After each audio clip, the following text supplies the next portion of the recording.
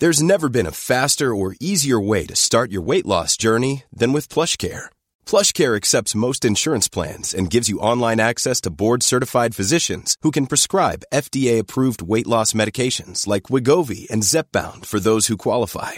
Take charge of your health and speak with a board-certified physician about a weight loss plan that's right for you. Get started today at plushcare.com/weight loss. That's plushcare.com/weight loss. plushcare.com/weight loss. Hello, WWE Universe in the Philippines. This is Charlotte, and you're with Stan, Ro, and Raph on the SGP podcast. Woo! Are you ready? Marks and Smarks. This is the Smart Gilas Pilipinas podcast. You are listening to the longest-running weekly episodic Filipino wrestling podcast. This is the Smart Gilas Pilipinas podcast. Stan C, Romaran, and Raf Cam was all connected by the wonderful interwebs right now because of the weather. The Skype, well, not Skype, Facebook Messenger. Facebook Messenger works better for our needs. Yeah, actually it does. I wish that, our international guest would add us on Facebook some more so we can do this over Messenger. Speaking of international guests, it's a lot easier. Speaking of international guests, this week's episode does actually involve an international guest. We've been posting about him since last week when we got to speak to him. And this week, the episode is ready. So if you're a huge fan of Lucha Underground, then we've got somebody you've been watching on TV week after week as one of the biggest and most creepy people on television. None other than Marty the Moth Martinez, or if you want him to go by his real name, Martin Casaus. Hey. That's how you actually pronounce it. Yeah, unfortunately, Camus and I are not able to join this conversation because there's only room for two. And our friend Anthony Coelho of SmartHenry.ph is here to join us because he is the official Lucha Underground review guy. So we thought, he knows his stuff better than we do. Yeah, and we don't have him on the show very often. Theoretically, he knows his stuff better than we do. Yeah. And what makes this interview special actually is the fact that Martin was very cordial and really engaging as an interviewee. The whole interview lasted more than an hour. We were just shooting for 30 minutes, 45 probably max, based on our experience talking to Jeff Cobb. But I would have to say that the Martin Casaus interview, we were able to get more out of Marty than we were out of Kuya Jeff. Oh, we're really going there, really comparing the two. No, not really. I mean, we totally are. Yeah, we totally are. We're not throwing shade towards Jeff Cobb. It's just that really was the case when it comes to him. I guess it's also because of the time difference. When we talked to Jeff Cobb, he was based in California, so West Coast, yung time zone, and it was 7 a.m. He'd literally just woken up. As for Marty, he's based in Utah, so it's Mountain Standard Time. So he had at least one more hour of rest compared to Jeff Cobb when we made the call.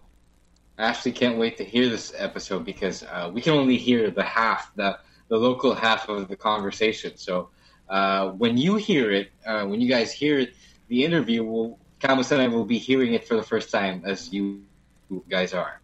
Right. So that's pretty much in the pipeline for this week's episode. So the things we talk about include Martin Casaus' origins as a pro wrestler. We'll also be talking about his experience on Tough Enough, how he got to know Stone Cold, how he interacted with Eric Van Wagenen, the likes of Eva Lise, and Matt Cross, who we would come to know as Son of Havoc. And, of course, his time on Lucha Underground and a lot of the stuff that you probably aren't conscious of whenever he goes on, in full-on creep mode as Marty the Moth. Right now, though, before we get into that interview, we have to talk about this week in wrestling because we had PWR Live, Bakbakan sa Bayanihan last Sunday, which I totally missed. People were asking where I was. So just to set the record straight, I was out in Batangas playing Survivor. It was a game I'd been planning for a year up to prior to last weekend. So there's actually a group that organizes this. And I built a little bit of notoriety within the Survivor community as a heel based on a game I played last year. So this year I set out to just build on that reputation and see if I can actually win it in real time with real people, with real challenges. I almost got to the end. I didn't, but in the process, I did turn babyface. So, What? There you have it. Mr. C ditched a show, quite an important show he missed the crowning of a new PWR champion, a bagong kampeon ng Pilipinas, just to go play Survivor. And now you wonder why John Sebastian and Peter Versosa are mad at you. To be very, very fair, this was actually scheduled a good half year in advance. So I actually thought that every PWR show would be at the last weekend of the month, which it had been prior to July, with Mainit being a notable exception. So I really thought that was the schedule. And then when I was told by the booking team that it would be July 23 instead of July 30, I was like, well, fuck me. I'd already booked this like 6 months in advance. So there really was no way I was going to pick one over the other. Well, no, I did pick one over the other, but there was no way I could have both. So, that pretty much explains where I was. But I know what happened. I am in the process of catching up with what happened in terms of visually, like watching the footage. We did crown a new PWR champion. We also lost a PHX champion. We crowned a new all-out war champion. What else happened? What else of note happened last Sunday? It was a huge brawl, yeah. Yeah, there was that brawl, yeah. The abduction. The Yellow Twins made a kid cry.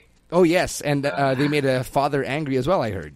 Yeah. But we can all talk about all of this next week when we have our official review, because at this point, we don't have anyone to officially review the show with us. Actually, yes, that is why we have Marty the Moth on this week. The original plan was to have him on next week. So we're going to mix things up a little bit since we know that you can wait anyway.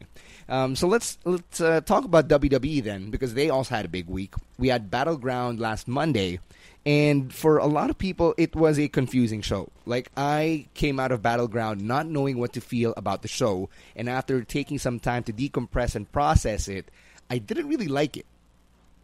Yeah.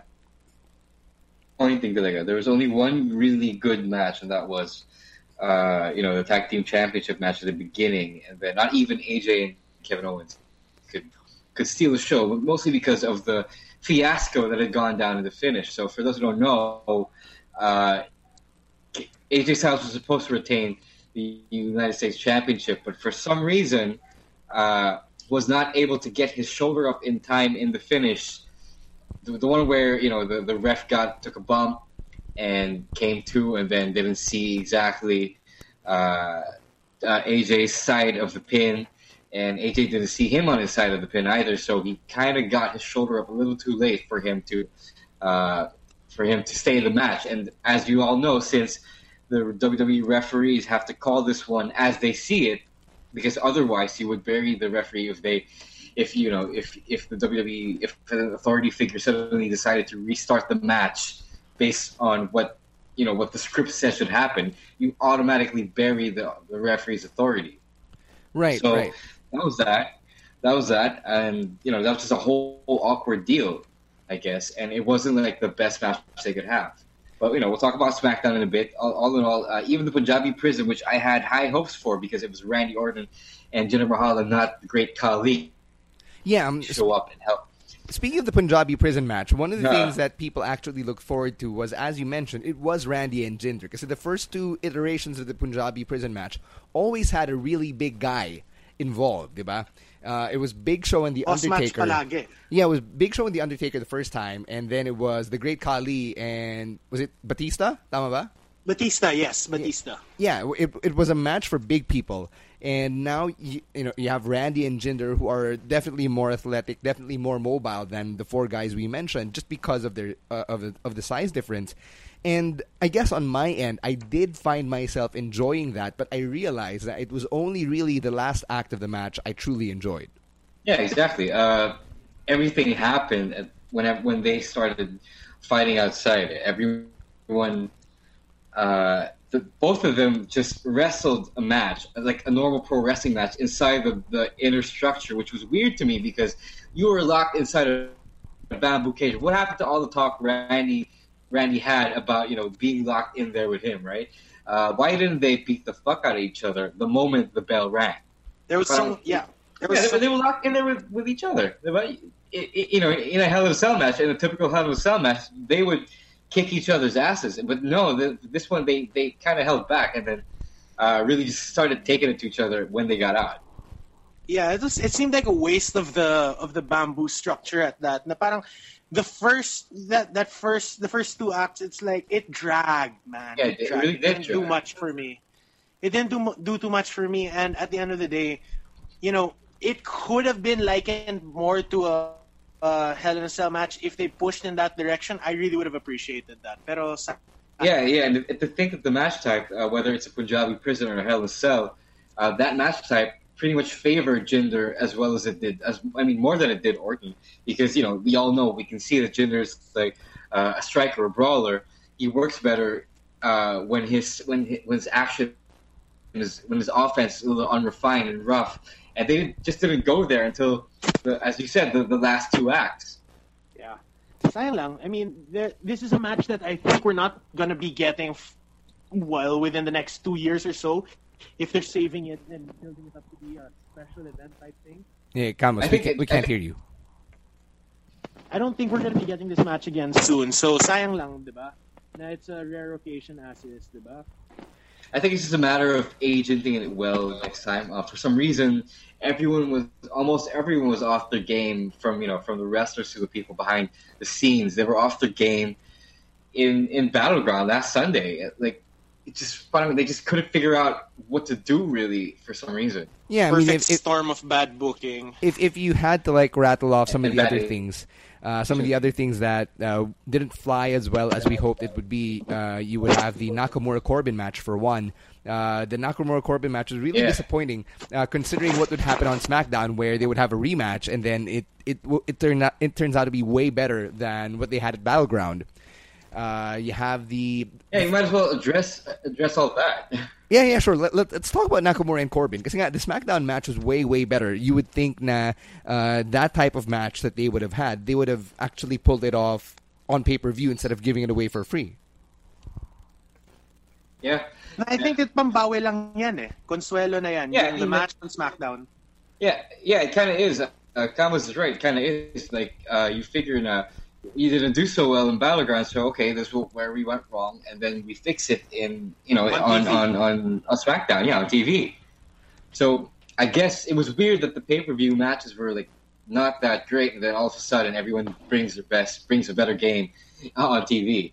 What can you guys say about the fact that you had a flag match, which you could tell that Cena and Rusev obviously put into, despite the fact that they were so hamstrung by that xenophobic story. And then you head into SmackDown, Rusev is nowhere to be found, and then John Cena immediately jumps into the WWE Championship picture.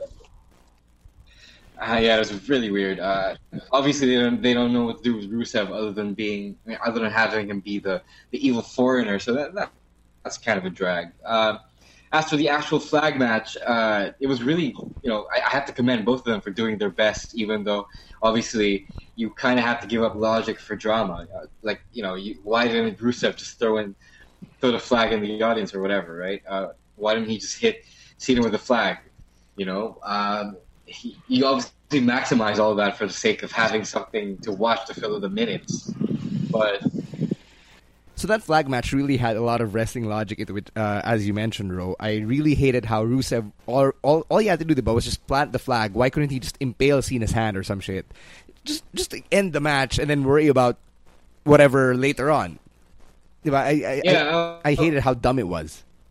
I see different criticisms for this kind of match, and it's kind of weird because on one hand, it's all drama and stuff because Siyempre, you had minutes to fill, and obviously it's a whole theater of violence, right? So you kind of have to maximize the value of the quality of drama or the drama you have in this match. On the other hand, it is kind of annoying when people couldn't suspend their disbeliefs enough to even let it slide down.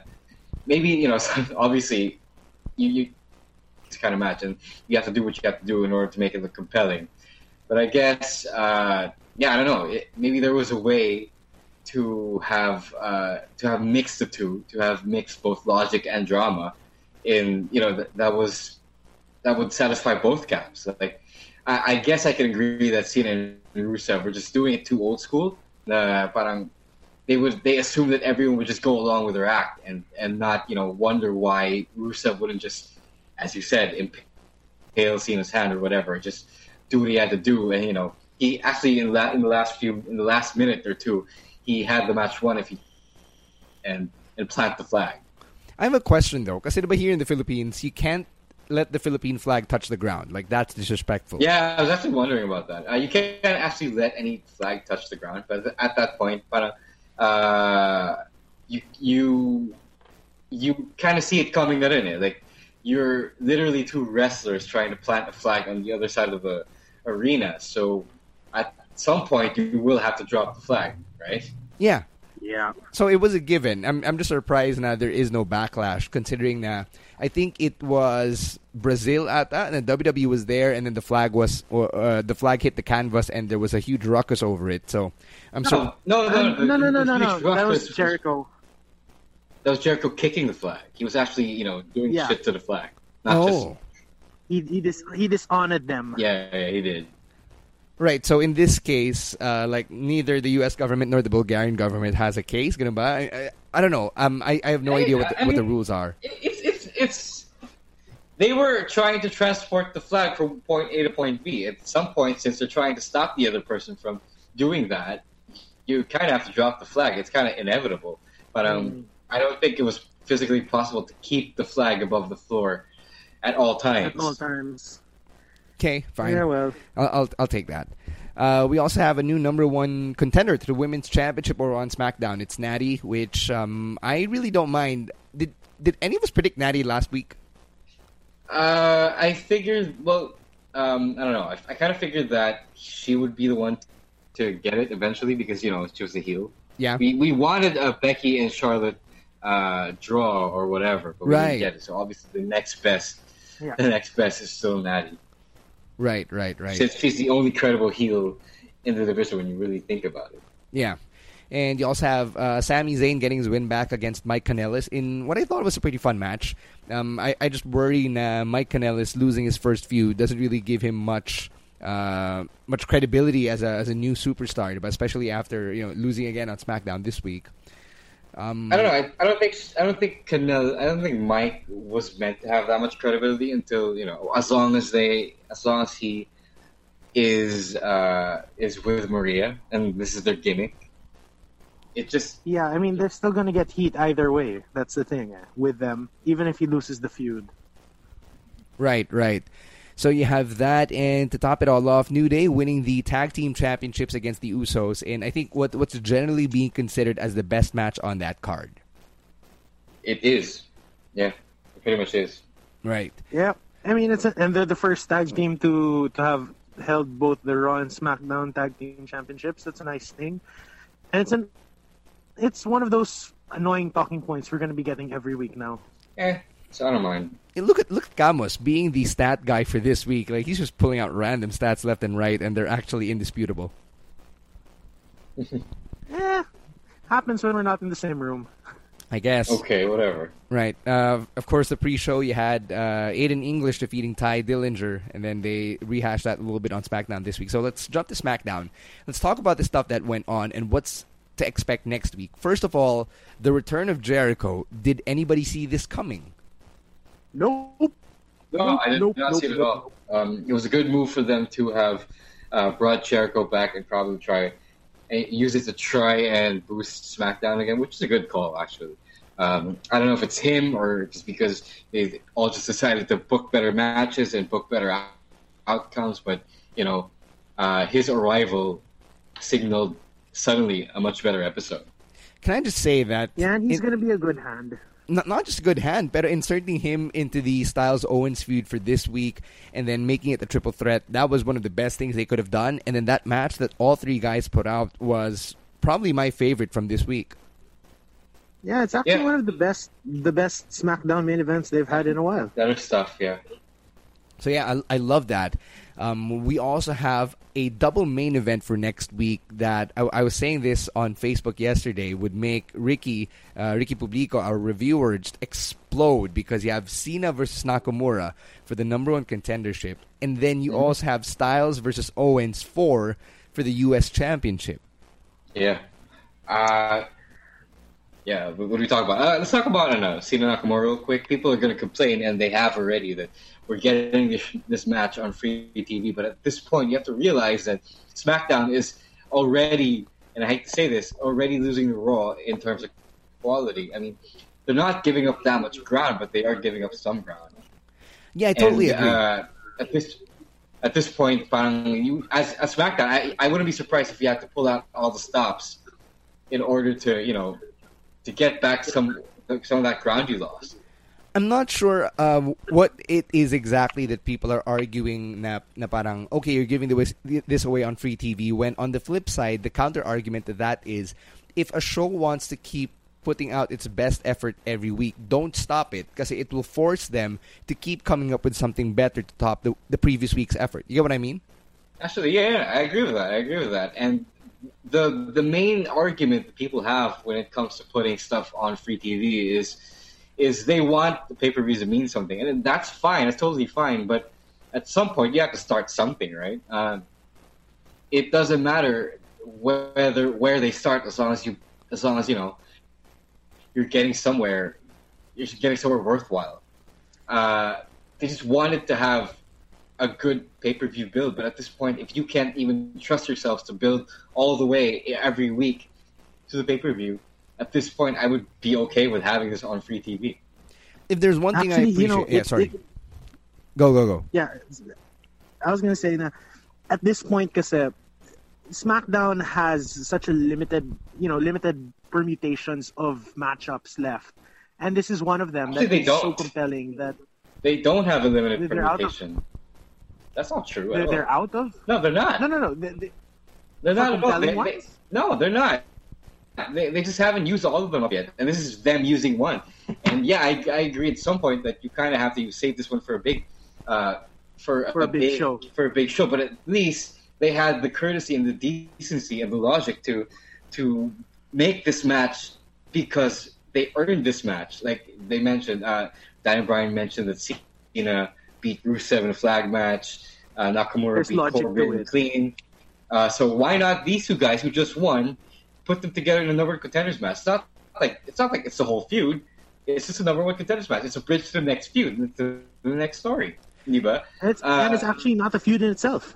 Yeah, exactly. That's what I'm saying. Thank you. At this point, at least it's not from out of nowhere that they're just doing it just to say they're doing it for the first time ever. Zooming out a little bit, I think one of the more interesting things about the way WWE is booking stories right now is the fact that they're actually looking ahead. Like, it's not just building towards next week, but there's an end game, that being SummerSlam. And this is something we haven't really been getting a whole lot of outside of the main event picture with this many weeks before the pay-per-view. I don't know if you noticed this. Yeah. Everyone has been doing it lately. Everyone on Raw, pretty much everyone on SmackDown, even 205 Live. They're starting to work on planning ahead for some reason. I don't know who's the one behind this, but whoever it is, I'm thankful for it. Yeah, I approve. I approve as well. I like that we're seeing the women's championship picture being filled out. Of course, the main event scenes being filled out. Then you have all these secondary feuds, which will probably start to take shape as the weeks go by. Before we get to the Martin Casaus interview, I have to touch on Raw, and we have to talk about it, just because we are getting that fatal four-way. Yeah. It's going to be Brock, Samoa Joe, Braun Strowman, and Roman Reigns, and I love it. Yeah, well, it's going to be a barn burner. I have to ask you guys this, though. Is this a worthy SummerSlam match? Do you think there should have been a big one-on-one match? But I think, there are some people arguing for a signature one-on-one match that would make this SummerSlam event. But to me, I think that's as big as you can go. Partly because Raw and the WWE has been slow relatively in making new stars, but at this point, you kind of have to get everyone on the show. And why not, throw four of your biggest dudes on Raw in one match? For the people who are bitching... at the same time... Yeah, sorry, go Camus, go. Yeah, and at the same time, it's not, it's a good four-way. It puts guys that all have beef with each other in the same match. And at the end of the day, it's star power done actually, right. Yeah, that's actually true. No, and to just top it all off, sinong tatanggalin mo? Like, if you want it to be a one-on-one, but yung going off of what Kamo said, they have the star power of all four guys, and certain goals, like putting a Braun Strowman over, establishing him as a threat, establishing Samoa Joe as a threat, possibly letting Roman Reigns win the championship, but not necessarily making Brock Lesnar lose all his heat. Sino tatanggalin mo? Right? You might as well just have all four guys there. Find a way to get Roman the championship if that really is the plan, without necessarily making Brock Lesnar look so weak. Yeah, pretty much. Like, you can see there's nothing wrong with that. Yeah, you can see that's the goal. So at this juncture, I really don't mind if Roman Reigns wins the Universal Championship, as long as Braun and Joe and Brock really make him earn it, and even potato him a bit in the process. Yeah, I think it will. Yeah. This isn't much of an issue, with those guys, especially with Roman. I think at that point, the Fatal 4-Way is the best way to make him earn it. So, yeah, I look forward to that. But with that said, would a multi-man match in a multi-man SmackDown match, would that go over well, considering you already have one on the Red brand? No, not necessarily. So you got to do something different. It's one of the curses of having two brands and then putting it together in one pay-per-view. You got to find something different. And I wouldn't really mind Cena versus Jinder. I think at this point it would be, given Cena's recent track record, it would be a better outing than Jinder versus Randy. I know, right? Like, following last year's Cena AJ SummerSlam, I'm actually pretty excited. I don't know why. There's something about seeing Cena and Jinder na parang, okay, as long as they don't make this all about the xenophobia angle, I can actually get behind this. Just for the wrestling. Okay, but question, if Nakamura does make it, just playing black hat here, what if Nakamura does make it? Are you guys okay with seeing Nakamura versus Jinder? Absolutely. I want to see this match happen. Of course. I think, I don't know, Nakamura does seem like he wouldn't care sometimes.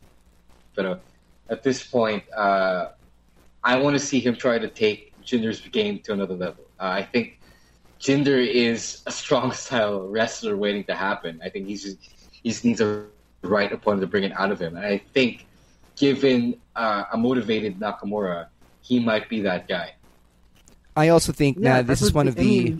It's one of the more unlikely feuds, diba, na we wouldn't necessarily think we needed, or that we wouldn't necessarily be excited about. And yet, if they pull the trigger on this one... about this. But you never knew you wanted it until the possibility crossed your mind. Because I never thought this could happen. Probably until we get the first match. Right. One last bit on Raw before we get to that interview. Tag Team Championship picture. Are Dean Ambrose and Seth Rollins headed towards that? I could see that happening. I don't think so. I think they're gonna have a weird ass Sheamus Cesaro-esque reunion. You notice on Raw that Sheamus and Cesaro were strangely watching their match. Yes.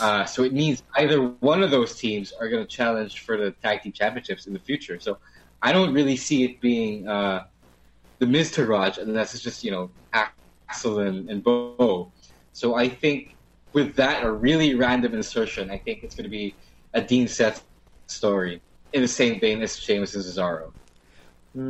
I can get. I think it's going there. Yeah, but if you notice on Raw, unpalatable. If you notice on Raw, Cesaro and Sheamus were also scouting the Hardys and the Club and the Revival. So what if it turns into tag team turmoil or some shit? Yeah. The point is, if Sheamus and Cesaro were scouting the usual tag teams that you already know are there, catch wherein there aren't any obvious tag teams that are in the tag team division. What does that mean for any of these five guys competing? Which one of those teams, which one of those sides is actually considered in the tag team division? I tweeted out this question. Does this mean that Dean and Seth are also low key in the running in the division? Parang no? Yeah, it's a super weird. It's a super weird insertion there. Yeah, but it's something I ultimately wouldn't mind. Anyway, I think Yeah, me too. Yeah, I think that takes care of Raw and SmackDown right now. Is there anything else you guys want to talk about, like anything G1 related or NXT or Lucha? I'm good. I think we've held the people's attention long enough. It's time to get to Marty. All right, let's do that. Let's do that then. Here we go. Our interview with Martin Casaus, or as you know him better, Marty the Moth Martinez of Lucha Underground. This is an interview that we've been trying to put together for quite some time as well, and I'm glad that it's finally pushing through, and we are talking to one of the stars of Lucha Underground.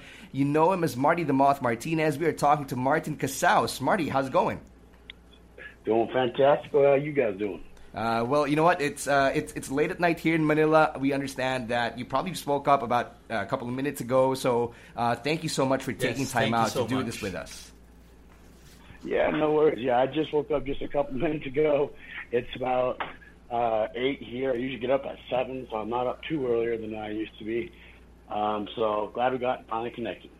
Now, I understand that right now you've already finished taping season 3 of Lucha Underground. Is that correct? That's right. So, what have you been up to these days?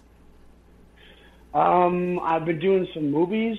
I was in the most recent Adam Sandler film, Sandy Wexler. That's also on Netflix. So if you guys have Netflix, you guys probably over there don't have the same Netflix we do. No, we actually do. We actually have. We were just watching Netflix earlier. Awesome. That's fantastic. Well, you got Lucha Underground that's on Netflix. Sandy Wexler, Adam Sandler's movies on Netflix. I'm in that as well. I'm buying a second house. I opened up a supplement company, and so I've been working really hard on those. So that's kind of what I've been doing. I've been wrestling every weekend in Mexico. Not every weekend in Mexico, but at least once a month in Mexico. I'm wrestling every weekend somewhere in the world. So I've been pretty busy still. Yeah, you do seem to be very busy. I've actually seen your website, and your entire portfolio is actually there. So it's pretty impressive to see how much you've accomplished, all the projects you've dipped your feet into. But what would you say is the first field that you actually got into from among all of your many projects? The first field I got into was actually wrestling. I got into wrestling in 2003, and I didn't do any acting really until years after that. So wrestling's been my passion the whole time.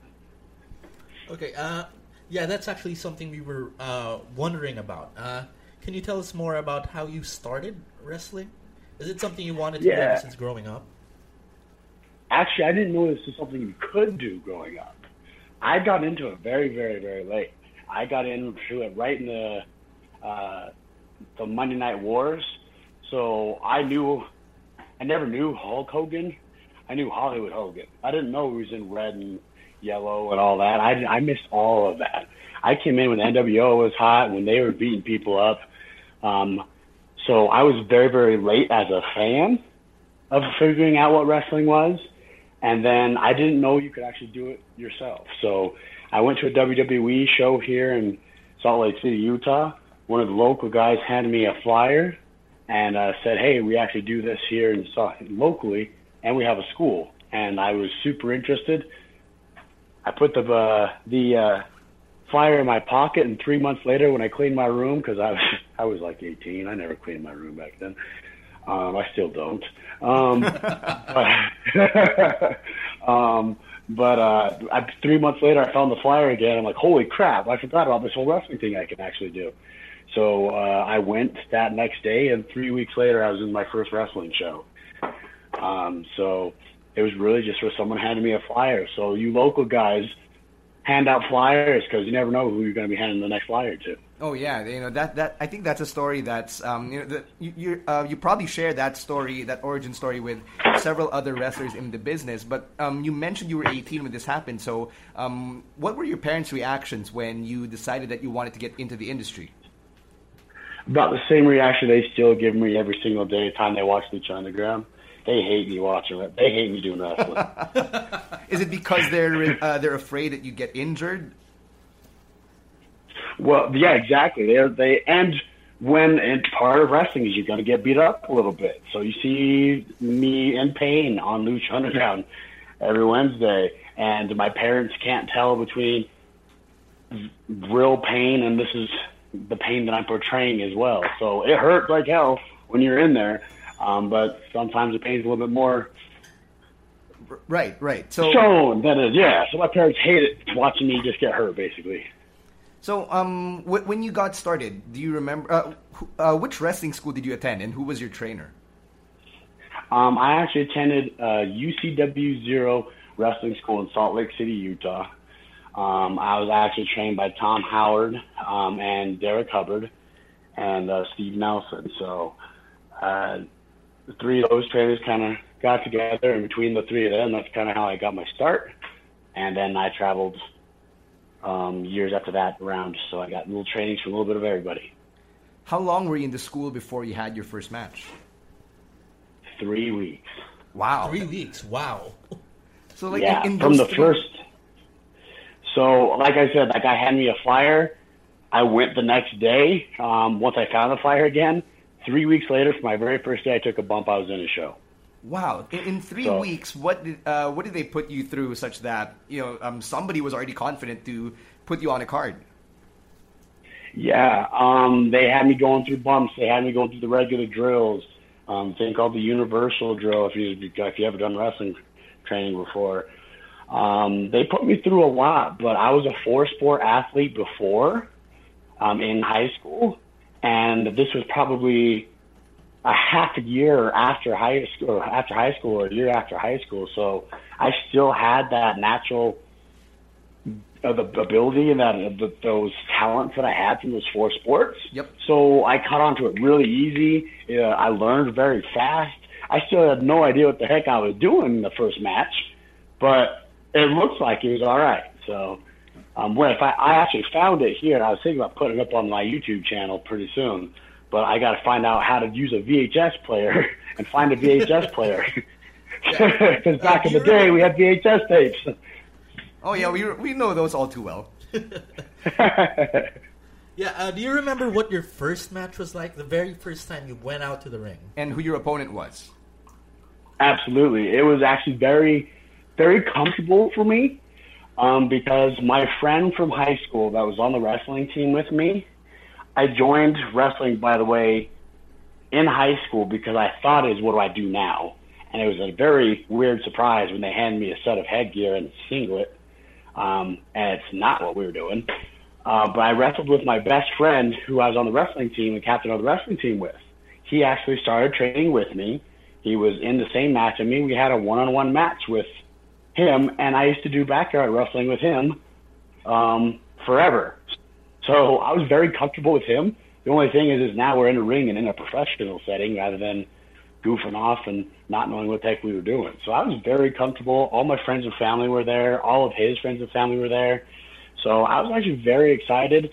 Nervous still, as I still get nervous, but I was very excited. It was actually pretty comfortable for me just because of the situation of wrestling my best friend I've been wrestling forever. Do you remember what your gimmick was when you first debuted? I was Tristan Gallo, the reflection of perfection, the best of sports entertainment, the man that men want to be and that women want to be with. That's who I was for the longest time until WWE Tough Enough, actually.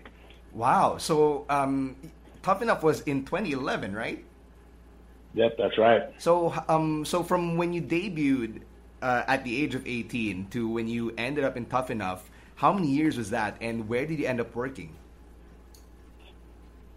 Let's see, so I started in 2003. Tough Enough was 2011. So what is that, 8 years? Yeah, 8 years. Yeah. So here's the thing. In Utah, wrestling's not very prevalent. If you go to like a East Coast or the West Coast of America, there's a wrestling school and a place to wrestle about every 2 blocks. Here in Salt Lake City, Utah, there's my school, and then there is about an 8-hour drive to the next place that you can actually wrestle at. So I didn't know there was a world outside of Utah wrestling. So unfortunately, I wasted a good amount of years in the very beginning not going as much as I would have liked to. So, but I did a lot of tours in California. I did some, actually, yeah, mostly in that time, it was mostly all the California, Nevada area that I was working in. Las Vegas, Los Angeles, mostly as I was kind of going between there and Salt Lake City, Utah for the first couple of years, unfortunately, until WWE tough enough. And I started traveling around more and more and more after that. Now it's all over the freaking world. But at the very beginning, it was very slow, and I feel kind of sad for that. So what I'm saying to new wrestlers is get out there and travel as fast as you can. You mentioned that when you started out, a lot of those years were just spent in Utah. But what was that like being just there in Utah, not knowing how big the world outside of it was, especially when you're trying to make a name for yourself as a wrestler? Well, I couldn't know what I didn't know. So once I figured out, hey, there's all these other schools out there as well, I felt kind of super sad that I wasted a bunch of years not growing. I felt kind of stupid, but once I found out, I hit it super, super hard. So I had to make it up for lost time. It feels dumb because you spend so many years trying to do something. You think you're doing everything you can, but you just didn't know all this was out here that you could learn and get better from. So that kind of sucks, but it worked out in the end. Yeah, you mentioned you spent a lot of time early on in the Utah wrestling scene. Do you have any memorable moments, or what was the most memorable thing you did back then?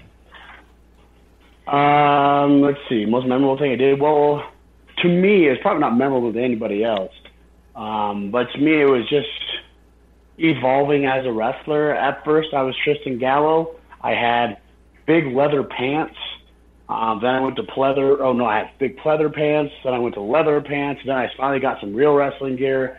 And my first time wearing pro trunks, I fell out of my pro trunks in my very first match. To me, that was memorable, probably to the first 3 rows of that show where I fell out of my trunks. That was probably memorable to them. They probably got a lot more of Marty the Moth than they wanted to. As far as memories there's a lot of good memories in there. But mostly me evolving as a wrestler, going from what people see as not really wrestling gear, moving into wrestling gear, and just actually becoming a better wrestler. The very first time I wore pro trunks, though, I did fall out, and the first 3 rows saw a whole lot of Marty the Moth undercarriage. So it's an experience you can look back on right now and just laugh about, right? Oh yeah, I laugh about it now. During the time I didn't care either, but it was just fun watching the faces on them. Because I think I took a clothesline or something right there, and then right as soon as I hit the ground and bumped, I felt myself come out of my pro trunks. I'm trying not to be as descriptive as you can think of, but you can use your imagination. Go right ahead. Go ahead. What came out of my pro trunks? I don't have a lot of things that come out of my pro trunks, so you can tell what came out of my pro trunks. But I just took a clothesline, so I had to sell my face, and so I didn't want to stop selling my face and then put myself back in. So I just had to keep holding my face and let the first 4 rows enjoy the views of the Moth and his undercarriage. So when this was all happening to you, when you were in the Utah wrestling scene trying to make a name for yourself, were you a full-time wrestler? Were you doing another gig just to make ends meet? Actually, I've been in the finance industry for over a decade, so I was actually doing that. As far as wrestling, I literally just became a full-time wrestler as of last Tuesday. Oh, no way! Wow. Yes, last Tuesday. I was in the finance industry. I was a stockbroker, so I traded financial stocks on the New York Stock Exchange. I helped people with their retirement plans. Literally, it's just gotten to the point with my supplement company and with wrestling that I just wanted to hit this full time, and so I started as of Tuesday. I'm now just a full-time wrestler and supplement company guy. So I'm excited for that. When you got into the finance industry, did you go to college and get a degree to get into that path, or is that something that you just figured out as you were trying to make a career for yourself as a wrestler? I actually went to college. My parents told me that what you need to do in life is to grow up, get a good job, get a good education, work 40 years, and then retire. I figured out that sounds like a really crappy plan. Yeah. But I still got my college degree. I got a bachelor's degree in business administration. I just figured that would be good to own a business. Little did I know that I was actually going to own a business in wrestling and in the supplement company. But I had no idea what the heck I wanted to do. as far as degrees. So I just actually got a bachelor's in business administration. And then I was just in the finance industry, and I just fell into these other finance jobs. I got better and better and better until I became a stockbroker. That was financing travel, because if you know anything about wrestling and starting out, you lose a lot of money. Traveling around, getting a name for yourself, and doing what you can to get out there. So you lose a lot of money, and thank God I was a stockbroker, because I traveled a lot and I lost a lot of money. So you're a stockbroker, white-collar job, finance industry. How did your peers feel or react when they found out that you had this other life as a professional wrestler? They went insane. So every Monday you get back and you talk about your weekend. Usually it's, I was hanging out with my family with the kids. Or, I was sitting watching Netflix. And then I was like, I went down to California. I kicked a couple guys in the face. I shot some TV. I did some stupid stuff after drinking at night with everybody, and it was a blast. So everyone loved coming back and hearing my stories versus them hanging out with their families. So they thoroughly enjoyed living vicariously through me on the weekends. Did your coworkers ever watch you wrestle at one of your shows? Several of them did come, yes.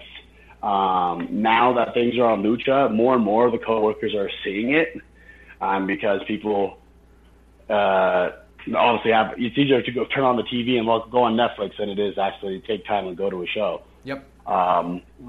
And they actually, several of them went. They thoroughly enjoyed it. One guy, I stole his chair and hit my colleague with it. So that was fun. Do you ever get heat from they the always bosses? thoroughly enjoyed it, yeah. Do you ever get heat from the management when they see you doing the creepy stuff with Melissa Santos on TV? They actually enjoyed it, but it made it so that they couldn't watch Lucha Underground at my work. Okay. Because they were chanting "creepy bastard" in the background, and we're at a finance industry, and it's I'm in Utah, so it's very conservative, very Mormon. So creepy bastard isn't one they want to hear a lot actually. Right. So, okay. One of the places you mentioned where you started expanding as your wrestling career grew was California. Were there any notable?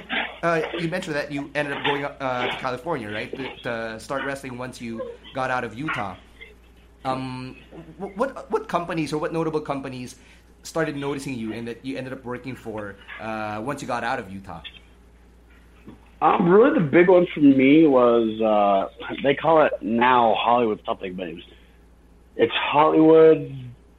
I'm trying to remember what they changed the name twice now since then. It's Championship Wrestling from Hollywood. That's what it is.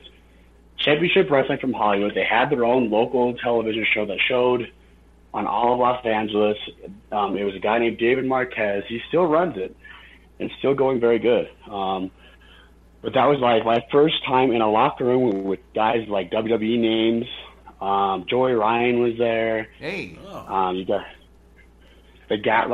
the Luke Gallows. A bunch of guys were there that you're seeing on the roster at Lucha Underground and the WWE. Yeah. So that was a big notable company for me, just being in that locker room, kind of figuring out, hey, what's a real locker room sound like? Yeah. So that's the bigger one. Transition for you. You started off in the Utah wrestling scene with local guys, with local promotions, and then suddenly you went to California, and sitting across from you in the locker room is Luke Gallows from the WWE. How was that? Was that a shock to you? Well, he wasn't Luke Gallows back then, so he was just so this is before he was who he was, but I just knew he was a big dude.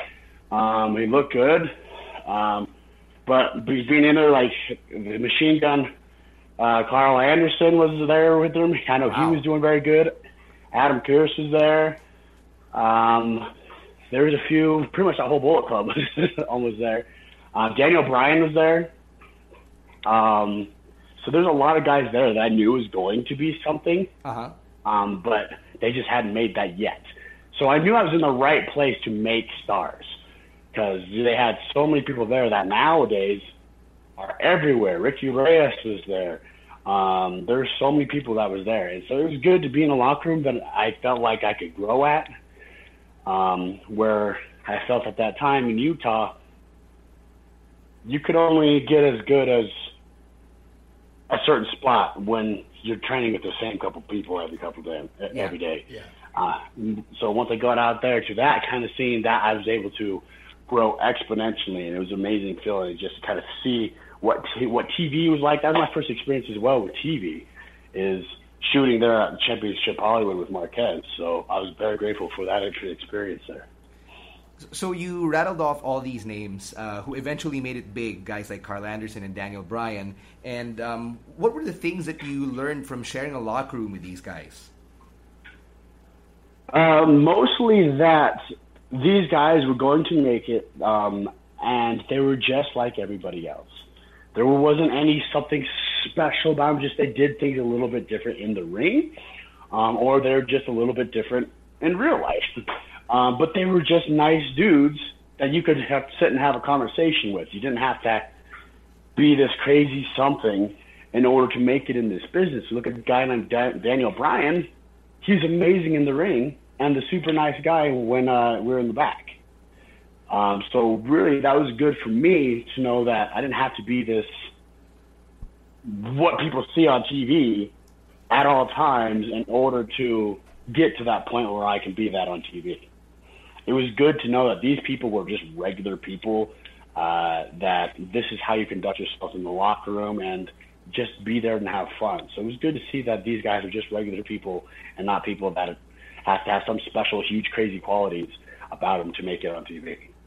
So at this point in your career, you're balancing your career in finance and you're also doing wrestling on the weekends. At what point does Tough Enough come in? Around 2010. Actually, around 2010, going into 2011, is when they started posting about Tough Enough and making those. I think for this one, they had to have vote. We had to vote on particular people or something, and I thought that was stupid. So I just was never going to sign up for Tough Enough, period.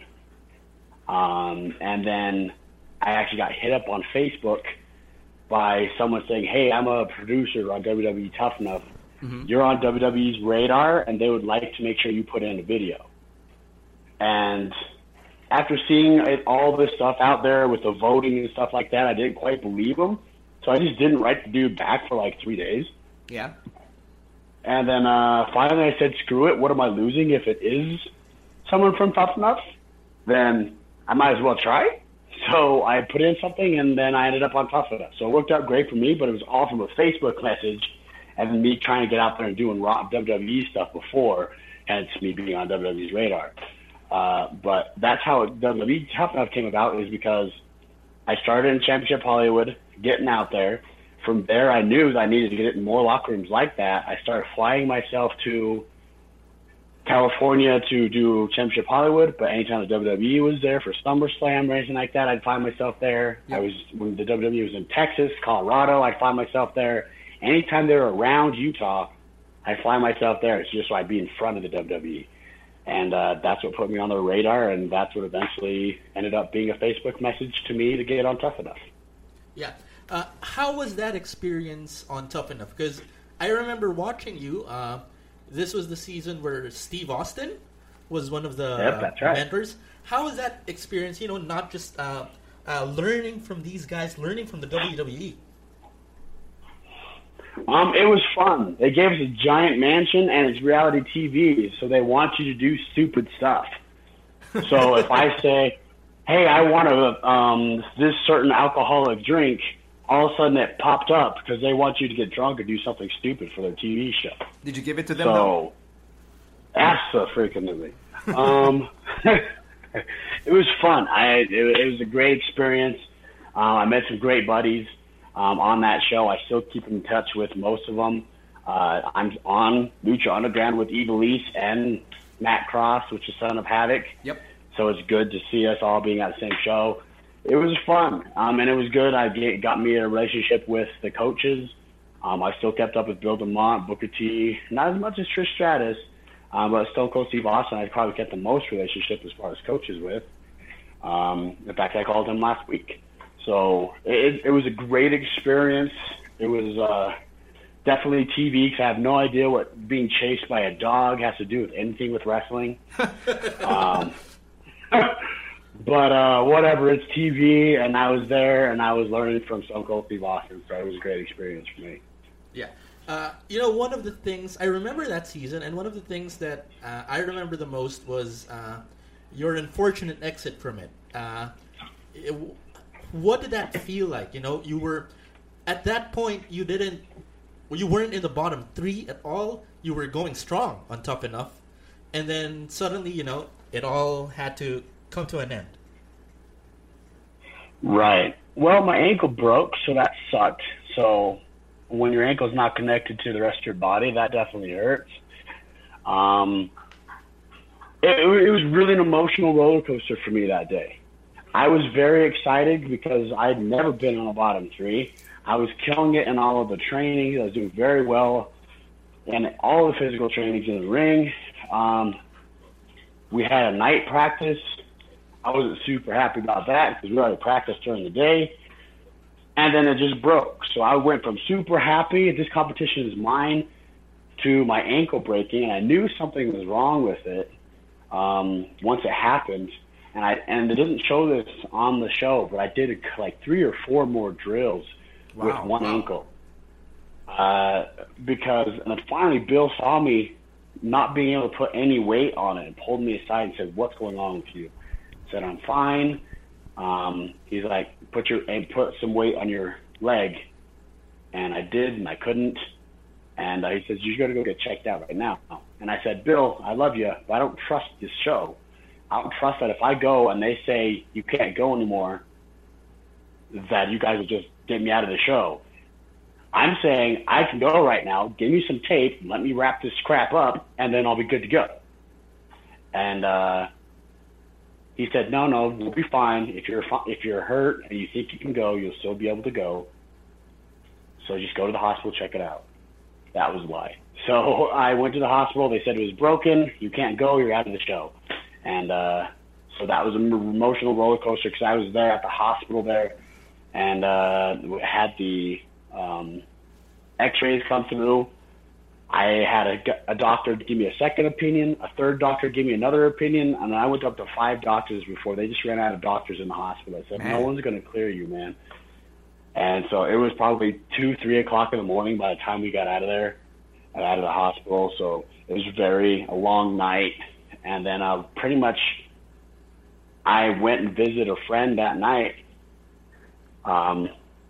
It was actually Rima. I went and visited Rima that night for a couple of hours because she couldn't get out there anyway. And me and her, she had already been eliminated. So I went and visited, hung out with her since my leg was hurting, and basically went straight from there right to the show where we filmed me walking out. So I didn't get any sleep that night. What you saw me when I walked in on my crutches, I hadn't slept at all since the night that I got injured. And so I was very tired, and it was just an emotional roller coaster going from super happy to, oh crap, I hope this is okay, to come on, let me just wrestle, to okay, well, this is how it's going to go. So it was very emotional, very, very tough night for me. This is something I've always been curious about, especially with people who are part of a reality TV show. So when you get eliminated, how does the exit actually go? Do they pack your bags for you? Do you have to pack it yourself? Is there some walk of shame or whatever? How does that process actually take place? Actually, with Tough Enough, part of it was that you had to pack all of your stuff anytime you're on part of the bottom 3, and they would send you out. Now, I had a little bit different because I went out due to injury. Yep. They sent me to the hospital. When I came back, I went straight to shooting TV, so they actually packed up all my stuff for me. So they packed up all my stuff for me. I didn't even get to go back to my room where I was. They brought the belts to me so I could hang it up myself. They gave me an exit interview after I hung up my belt and talked to Steve Austin. They gave me an exit interview, basically trying to make you cry as much as possible and ask as many horrible questions when you're in a crappy state already. Yeah. Let me just get this straight. You just broke your ankle, and you now have to leave when you're about to win this television show and be on the WWE. How do you feel? How do you think I feel? And they just And the worst questions ever, do you think you're going to wrestle again? Do you think you're ever going to do this again? And they just try and poke you as many ways they can to try and get a reaction out of you. Yeah. So they do that exit interview, and then pretty much they send you to a hotel and then to the airport. So it's kind of once you're out, and they send you out of there, get you out of there as fast as they can. I actually heard Matt Cross's interview on Colt Cabana's podcast where he talks about that whole exit interview process, and he says that he really didn't give the producers anything to work with. What was it from your end? Did you cry when they try to make you cry and all that? Oh yeah, they try to make me cry for sure. But I won't even lie. I was in the hospital for about good 6-8 hours with the producers and everything. And begging doctors to let me just keep wrestling and to shoot my leg up with something just so I can keep going for like 4 more weeks. So I had done my boobing inside the hospital. I had no more tears left, which is fine because I don't need to see I'm probably a very ugly crier, so I don't need people seeing that crap. But I've been in there all night in the hospital doing it. So I wasn't going to do it there. They tried to poke at me, and really I was just at that point tired and kind of just in shock. 12 hours earlier, I was doing fantastic in the show. All of a sudden now I'm bleeding with a broken ankle, and that I have to go get surgery for, from nothing crazy. It was just walking. So I was still in shock trying to figure the whole thing out. So it was probably a really crappy interview, just watching me kind of stare off into the distance trying to figure things out still. Yeah. You also mentioned earlier that you still keep in touch with the coaches, particularly with Steve Austin. What was the biggest lesson you learned from Steve Austin during your time in Tough Enough? Actually, Steve Austin was nice enough to give me his information after. We chatted multiple times since Tough Enough. Still keep in touch. And really the biggest thing that I learned from him is he told me you don't ever see Stone Cold Steve Austin doing a bunch of flips or cool moves. You see Stone Cold Steve Austin slamming some beers, flipping people off, and stuffing mud holes in people. But you notice everyone related to a character. Stone Cold Steve Austin had a character that everybody could relate to. They hated their boss, or they wanted to rebel, or whatever reason that they related to that character for. He didn't have to do any sort of crazy moves or anything physical to bring attention to himself.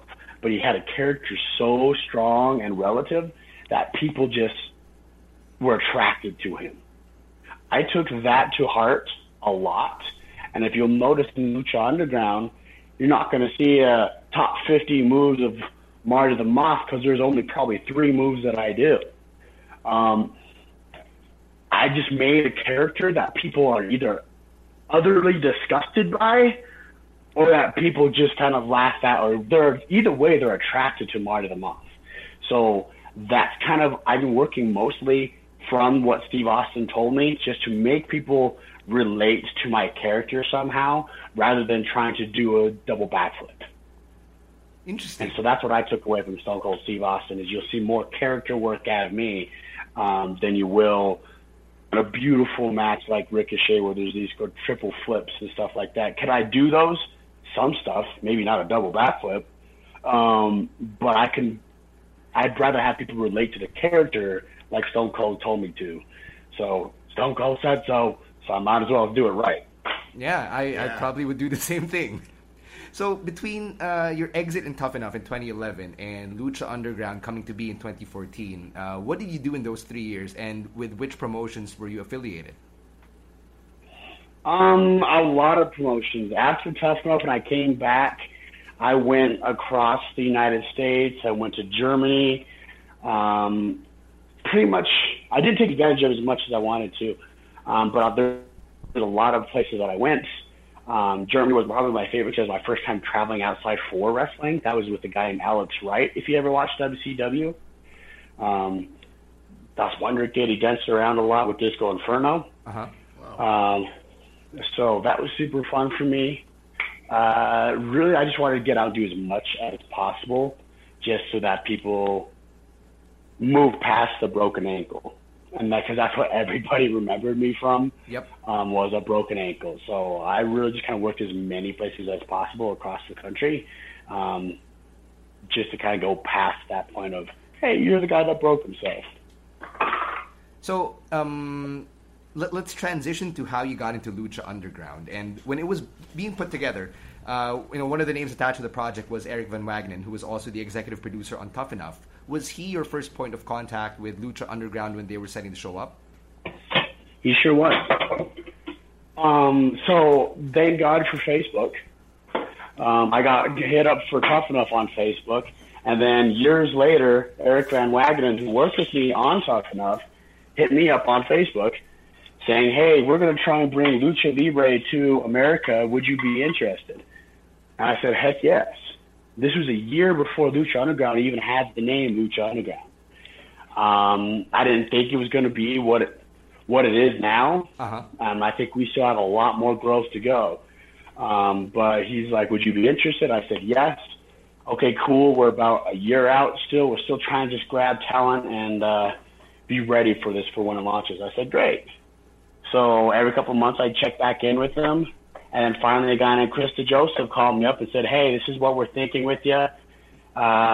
We'll be shooting here in, I don't remember what month it was. So here's what we're shooting. I'll see you then. I said, fantastic. So it worked out very easily for me. I didn't have to go do tryouts or anything like that. They just knew me from Tough Enough.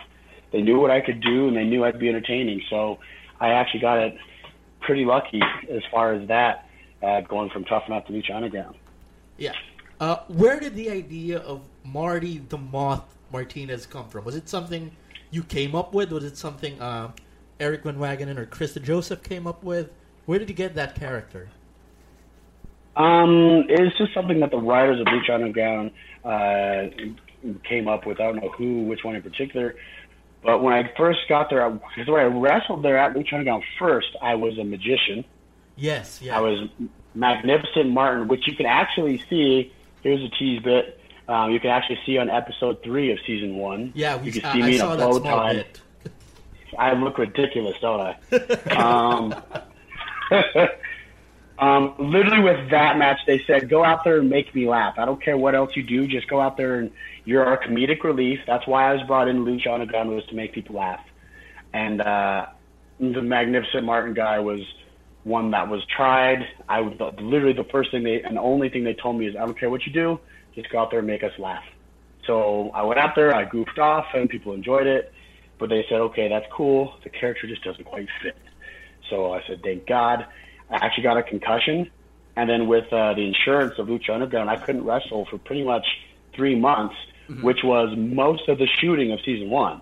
If you notice, I wasn't in season 1 most of it, but I was one of the first guys signed. I was one of the first guys signed at Lucha Underground, and that's all because I got a concussion during one of the dark matches, and insurance wouldn't let me wrestle. Wow. So finally, so pretty much season 1 is almost over. I finally get to be able to go in there, and the first thing I get to do at Lucha Underground is a vignette where I kidnap a girl. So fantastic. I like where this Marty the Moth thing's going already. They basically came up to me, Krista Joseph, and said, you are Marty the Moth Martinez. You're part of the Moth tribe. You're essentially just a big kid, and you're not all there up top. Uh-huh. Oh, okay. So first off, my thought process was, number one, how intimidating is a moth? Yeah. Not that intimidating. Yeah, not so, at all. Yeah, I never pictured myself going up and saying Marty the Moth and actually being intimidating to anybody. So I wasn't too excited, but then I just figured I'd make the most out of it. They let me have a lot of creativity with it. That's what they gave me. And then really I worked with Chris, Joseph, Vampiro, and me, just try to create something that has a little bit more substance than what the heck is Marty the Moth from the Moth tribe. Now it's actually relevant. I created a backstory behind it. I got the things with Melissa Santos.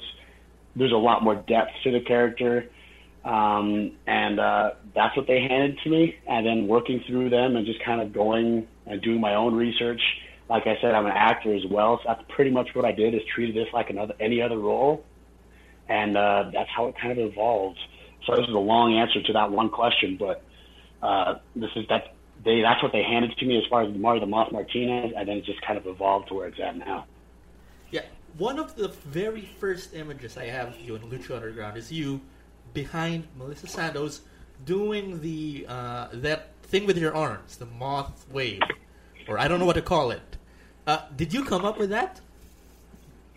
Actually, it's hilarious. The first day I was going to be on TV as Marty the Moth, we were doing rehearsals just so the cameras know where to go when people are walking out during their entrances. And I was goofing off. I love to goof off. So if you guys ever hang out with me regularly, I just goof off all the time. So I went up there and was whispering something in Melissa Santos' ear and goofing off with her. And then Krista Joseph said, wait, stay right there. I'm like, wait, what? What do you mean? He's like, no, can you do that? And just flap your arms like a moth? That would be hilarious. I'm like, sure. He's like, you're going to do that? I'm like, yeah, why not? I don't care. I have no idea what this character is, so let's try it.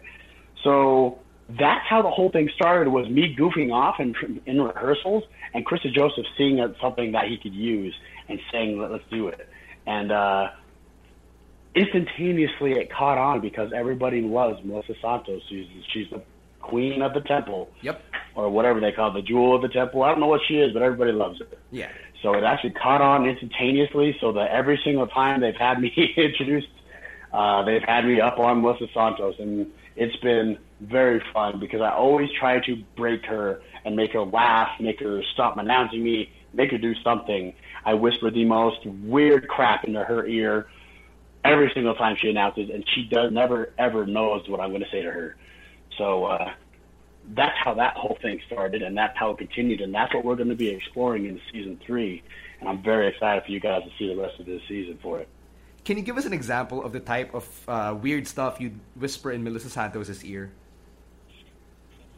I do it all on the fly, so it's something I got to try and remember. It's literally whatever pops in my head it's literally whatever pops in my head at that time. So it's nothing that I planned beforehand. I think I said one time, "Ooh, baby, you look good in silk," or I think one time I said my crotch itches or something, or can you feel me? I'm really wet right now. Is some things I said to her because I pour water all over myself just to get ready for my matches, and so unfortunately, poor girl, for her, it usually drips on her, and she usually gets pretty wet during my announcement. So I apologize, Mr. Santos, but you're too fun to work with. I say whatever is on my mind at that time. So she's so professional. She does not break. And if you watch the last episode, that's why I had to resort to a sandwich to the mouth. Yeah, I love saw that. Really love that.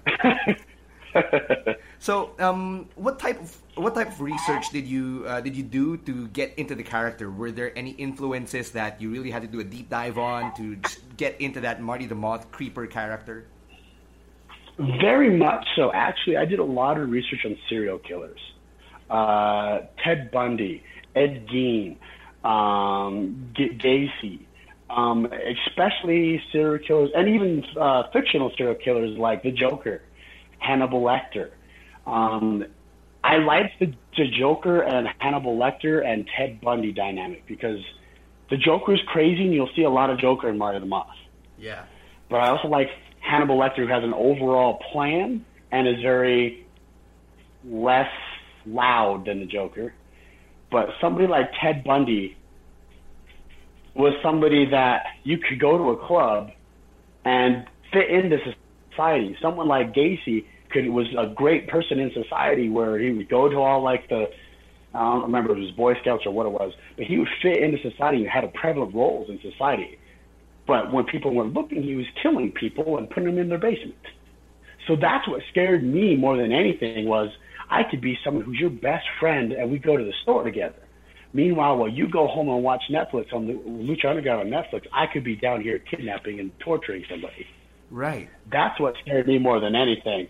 So I really do a lot of research into what makes serial killers tick, why they think the way they do. Someone like Ed Gein is just super crazy. He was, if you're not familiar with him, I did a lot of research into serial killers, if you can't tell. Yeah. He actually would kill people gut them and make furniture and clothes out of their skin. Wow. And their body parts. So I wanted to go as extreme as possible with Marty the Moth to kind of figure out how far should I go and how far could I go, and then go from there to kind of bring what could I incorporate into Marty the Moth. So I did a lot of research into serial killers, and that's kind of where you're going to see this character progress more and more into. Have you ever had any ideas for the character that have been turned down by management or by the producers just because it went a little bit too far than everyone had thought for the character? Most of them, I'll send them a bunch of ideas and they won't write back anything, but then I'll see later on that they'll use some of the ideas, and unless I ask them about it, they won't say anything about it. So I won't get a, hey, no, this is stupid or anything like that. However, if I do something that comes to my head during a match, they'll cut that from TV. So I've had that happen to me before. I remember one time in the Weapons of Mass Destruction match, a match I had with Killshot, they had missiles and grenades and everything out there. And they told me just to go do whatever I wanted to do. So they hadn't turned down ideas. But this one time, I think I did something horrible to Killshot. And then I took a missile and then put it on my crotch area like my missile was my private parts. Yeah. And then I played with it like it was my private part and spit in some guy's face. They cut that from TV. I wonder why. But I wonder why. Yeah, you can't really pretend like a missile is your junk and make it explode. So they don't shut down my ideas, but they've taken some stuff off of TV that I've done that are too hot for TV, essentially. Coming from Utah, which is a very conservative place, I never got to ask if your family is also conservative, but did you ever feel some sort of disconnect with your background and the type of character you're portraying, especially given how extreme the lengths Marty the Moth goes to? Absolutely. Not really with... It's very conservative here in Salt Lake City. In fact, my house that I live in now, my first house, I'm buying a second one, but my first house that I bought is probably 20 minutes from Brigham Young University, which is the most conservative place ever. Yeah. So, but I am also not very conservative either. I love going out there and having fun. So there was a disconnect between the rest of the state and me anyway, and I relate more to Marty the Moth anyway. But it was kind of interesting to watch people who are a little bit more conservative from Utah that went to high school with me. Oh, you're on Netflix. Yeah, I'll check it out. That was a little bit creepy. I don't know if I'll be watching that again. Like, okay, whatever, you're lost. I had one friend who said, my daughter had nightmares about you. I said, okay, thank you. I guess you could take that as a compliment, right? I 100% take that as a compliment. That means, number one, I did something memorable so that after the show is over, you still remember me. And number two, I had such a reaction from you that you remember me in your sleep. So you're welcome. Yeah. One of the things that I've noticed going throughout Lucha Underground season is your evolution. Marty the Moth's evolution as a character. You started off as, just a creepy guy waving his arms behind Melissa Santos, and on the latest episode, you were stabbing someone. You were stabbing Phoenix with a fork. That was scary. That was very disturbing, but it was great. Did you ever think that the Marty the Moth character would go this far, or that they'd let you go this far? Absolutely. I didn't know that this far would involve a fork, but fork, yeah. I 100% believe that in order for me to be the heel that I wanted to be, I would need to be doing more drastic things. And like I said in the very beginning, I was brought in as the comedic relief. I was brought in just to make people laugh. You'll see that in season 1. Mm-hmm. Yeah. Then we figured out, I started talking to Vampiro, and I said, I love being the guy that makes people laugh. I love going out there and making people happy. But I know the guy that makes people laugh isn't the one holding that championship belt. So Vampiro, do you have any ideas? And if you want someone to go dark, Vampiro is the man to ask. Yes. So Vampiro threw around some ideas, talked with Joseph and the writers, and here we are. Now I'm stabbing Phoenix with a fork in the face. I knew I needed to do something dark and evil, and I wanted to do these darker things with a character just to be sticking out. I didn't know it was going to involve a fork, but I knew things like this were going to be in that, go that dark. I knew we were going to go that dark. I just didn't know it was involving a fork and a kitchen utensil to someone's skull. A huge chunk of your time in Lucha Underground has been you interacting with the women, whether it's Mariposa or Melissa Santos or Sexy Star. How is it like working with these women, and who's been your favorite one to work with? That's a tough one. But as far as favorite one, it's been, I think, a joyride and a blessing, really, because when you're wrestling, it's very, very hot subjects right now with men wrestling women. Yep. It's a very sensitive subject.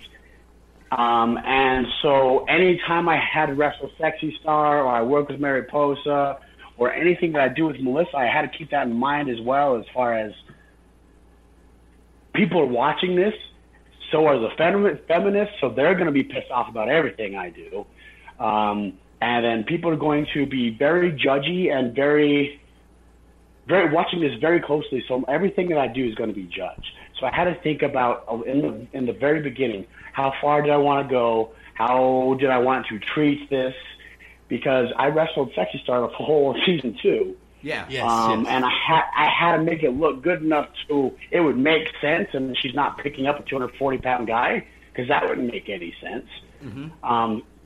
So I had to use a lot of that psychology that I learned from talking with Stone Cold Steve Austin, just to kind of make sure the matches made sense, made sure I give respect to the women that I'm wrestling, and make sure that we put, as far as Lucha Underground, put women in a good light, where I believe Lucha Underground creates superheroes, and you don't hear all this stuff about Black Widow getting punched in the face by Nighthawk or whatever his name is. You don't hear all this stuff about that. You hear a little bit of rumblings of it, but for some reason, Lucha Underground, I creep up on one girl and now everyone's going insane. But if on a movie, it's for some reason different. It's not different, and that's why I need to make sure the world understands is what we do in the wrestling ring is just like what they do in the Avengers. Except why are you complaining about that I'm wrestling a girl when Black Widow's out there kicking the crap out of Ant-Man and all those other guys in Civil War? Yeah. Out of your time in Lucha Underground, what has been your favorite match that you've wrestled? And you've wrestled some great matches, but which one stands out to you the most? The one that sticks out to me the most, honestly, and it might be a cliche answer, but my Weapons of Mass Destruction match with Killshot. There's another match coming up here that I can't say what it is. Yeah, don't spoil it. But Don't there's spoil another it. match. I'm sorry? Please don't spoil it. There's a couple good, amazing matches that's coming up that were very important to me as well. But up to what we've seen thus far, really the Weapons of Mass Destruction match was a big favorite of mine. Really just because there was so much pressure on me and Shane Strickland to make sure it's the best match we could. There was a lot of hype when the show was coming out. There was a lot of just pressure on us to make sure it was good. So after it turned out the way that it did, that's a match that stuck out to me as being emotionally stressful and then working out very well. So that's one of the matches that stuck out to me as one of my favorite matches that we've seen so far. I've got some great matches coming up that I'm excited for the world to see. We're going to tweet you once these matches come out so we can update the answer to that question. Absolutely. Yeah, we're looking forward to those matches. So let's zoom out for a bit, and I want to ask about the production aspect of Lucha Underground. Like, you've wrestled in many promotions over the years, so what's the biggest difference in working with Lucha Underground relative to those other places where you've worked? As far as the wrestling aspect of it, pretty similar to, like, Championship Hollywood. Most of other TV places are pretty much the same. You shoot TV the same way in wrestling as everywhere else. So that didn't change that much. However, the thing I love about Lucha Underground is the vignette aspect of it, the backstage part of it, the Hollywood part of it. So I thoroughly love that, and just being more in front of the camera doing vignettes where unfortunately you have to do a scene 1,500 times from this angle, this angle, this angle, and this angle in order to do it. That's what was different than the other wrestling companies I've been to, because if you look at the other wrestling companies, they're a wrestling show, not a TV show. So it's usually you're walking and some camera just happens to be back there while you're getting jumped or you're jumping somebody. Yep. Where here it's a scene where I get to talk with Dario Cueto. We have to do it multiple times so we can get his facials, my facials, big widescreen shots. That, I think, is the biggest difference. As far as when we're wrestling, it's pretty much the same whether you're in the WWE, Championship Hollywood. As long as you're doing it right, that is, it's pretty much the same way to shoot wrestling. But the big difference for me with Lucha Underground was doing the scenes and vignettes, the Hollywood style stuff that we get to do as well. How much creative freedom do you get with your vignettes? Like, say, in terms of the input you want to just get into that scene or whatever it is you're shooting, how much creative freedom do you get? They give us a lot of creative freedom. Skip Chiasen is the guy who does our vignettes. He's amazing. We, of course, have to stick with the script. It's just I get to place actions in there that kind of make my character stick out. Like I had one with Dario Cueto, and they said he knocks on the door and walks in. Well, I said, well, what if I walk in first and knock on the door for no reason whatsoever, just because I'm Marty Moth? And that's what he's like, yeah, sure, the Marty Moth would do that. So I love it.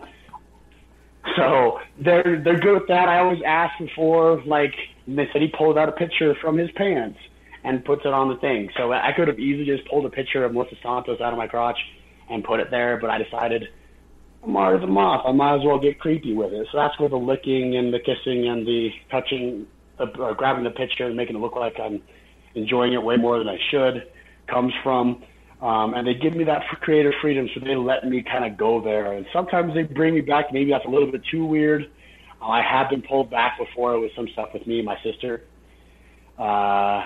But they've actually given me a lot of creative freedom. And that's one thing I love about Lucha Underground is that they let us explore and they'll listen to what our ideas are. So that's why I love this place. You guys you guys shoot the vignettes twice, right? Or at least twice, because you have to also do it in Spanish. No, actually, we shoot the vignettes just one time. Obviously, one time is 1,000 times in Hollywood, but we shoot just the one time, and then they'll take the Spanish stuff and then dub it on to what I'm saying. Oh, okay. The funny thing is like when you do scenes with Phoenix doesn't know really a lot of English, and I didn't back then. I didn't know a lot of Spanish. I'm learning a lot more Spanish now.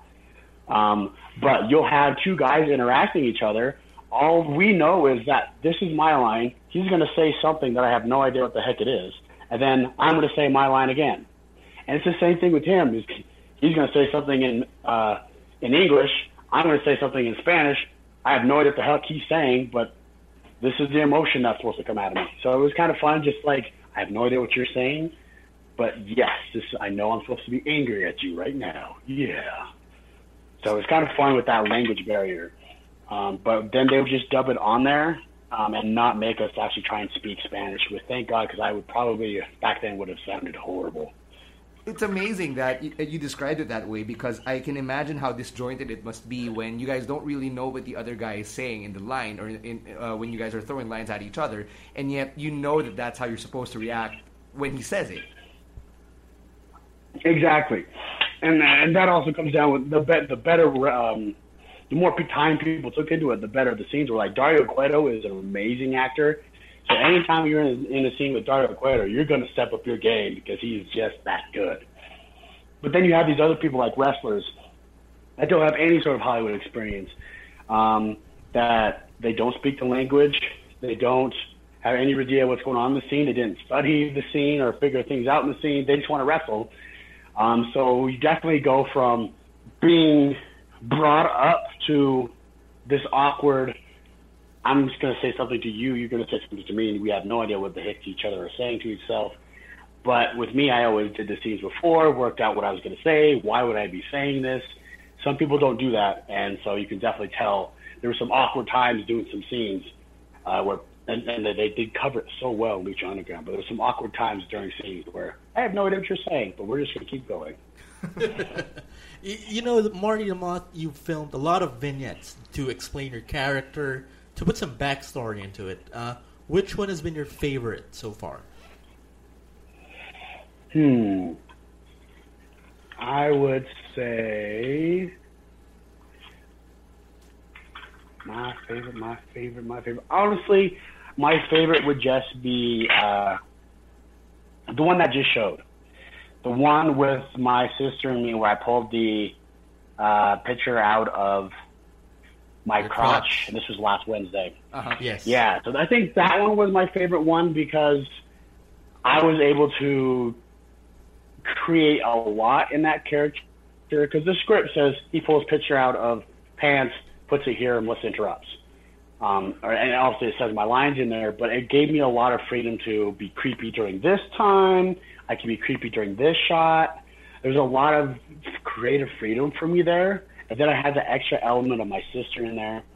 It was a vignette that everything came together as far as my character with what I've been doing with Melissa Santos for 3 seasons and my sister being there. So I think that one, story-wise for me, was probably my favorite. If I had to pick a second, it would have to be my Weapons of Mass Destruction match vignette with Dario Cueto because he's just so freaking good. All right, I'm glad you mentioned Dario because he's definitely one of our favorites here. As the Lucha Underground fans, what is it like working with him, and what's the biggest lesson you've learned from him? Really, the biggest thing I learned from him is just you got to be on your game 110% when you're with him because he is a straight-up Hollywood actor. It was adorable, just kind of off tangent. But the first time meeting him, he's Dario freaking Cueto, but he's an actor in real life. He doesn't know anything about wrestling. So my first time meeting him, he's like, "So you guys wrestle?" Like, yeah, we wrestle. Do you do this every weekend or what? Do you come down here every weekend and I just barely came on, or how does this all work? And so I'm over here explaining how professional wrestling works to a guy who's supposed to be my boss on TV. But when you turn the cameras on, he knows everything. He's Dario freaking Cueto. You were a little bit scared of him because he might put a hit out on you. So I really think he's just, with him, I just learned you have to be on the top of your game. I love doing scenes with him. Everyone loves Dario Cueto, and that's in the locker room as well. I think Luis is probably one of the best guys in the world, and I might have a man crush on him. Yeah, so. Speaking of the locker room, you mentioned that here in Lucha Underground, you come across guys you've known before, Son of Havoc, Ivelisse. Who has been the guy or who has been the wrestler that you just got to meet on Lucha Underground that has been your favorite guy to work with or, just a great guy to work with? Honestly, I would actually have to say either Shane Strickland Killer Shot or Sami Callihan. I had never met either of those guys beforehand. And I connected really well with Shane in the ring and the stories that we've done with him. And then Sami Callihan, we just connected as bros, in the locker room hanging out. And we got to do a little bit when he first came in. And then Ivelisse got hurt, or else I think we were going to do a storyline with me and Ivelisse and him. But that changed because, life happens. Yeah. But I was very excited to work with him. I'm sure it'll happen eventually. But Sami Callihan is another one that I was very excited to meet that instantly we connected. We are pretty much bros. And that's one that, because of Lucha, I met and pretty much fell in love with it instantaneously. The whole locker room, honestly, is just really a fun locker room. Everyone loves each other. Everyone supports each other. And it's great to be in a locker room of that setting versus other locker rooms I've been into where people are fighting for spots and, I hope he hurts himself and backstabbing. It's very good to be in a Lucha Underground locker room with people that are supporting each other. We're just about to wind down here, so last couple of questions because we've actually gone over an hour. So for starters, thank you. And so as one of the last few questions, is there anyone on your bucket list of guys you want to work with that you haven't worked with before, whether it's in Lucha Underground or outside of it? Son of Havoc. For hell's sake, I've known him from Tough Enough. I've known him from Lucha Underground, and I've yet to step in the ring with him. Yeah. Yes. We noticed. Good point. I think that would be super fun just with the history of ourselves. He's so athletically gifted. I would love to step in the ring with Son of Havoc. I got to wrestle him on the Lucha Underground tour, but Paul London is another guy that I really like to get in the ring and do a story with, because I think the Moth tribe is so out there, and so is the Rabbit tribe. So put the Moth tribe and the Rabbit tribe together, that would be one crazy episode. Yeah, that would actually be something to watch. You know, say Paul the London least, yeah. against Marty the Moth Martinez. You might have to do a set amount of drugs in order to make sense of what happens in that match. Yeah, let's hope we don't get in any trouble for that. Okay.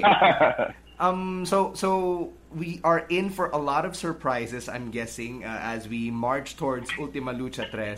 Can you give all of us just a little tease for what's in store for either Marty the Moth or Mariposa or even the show as a whole? Absolutely. Number one, the show as a whole, expect awesomeness.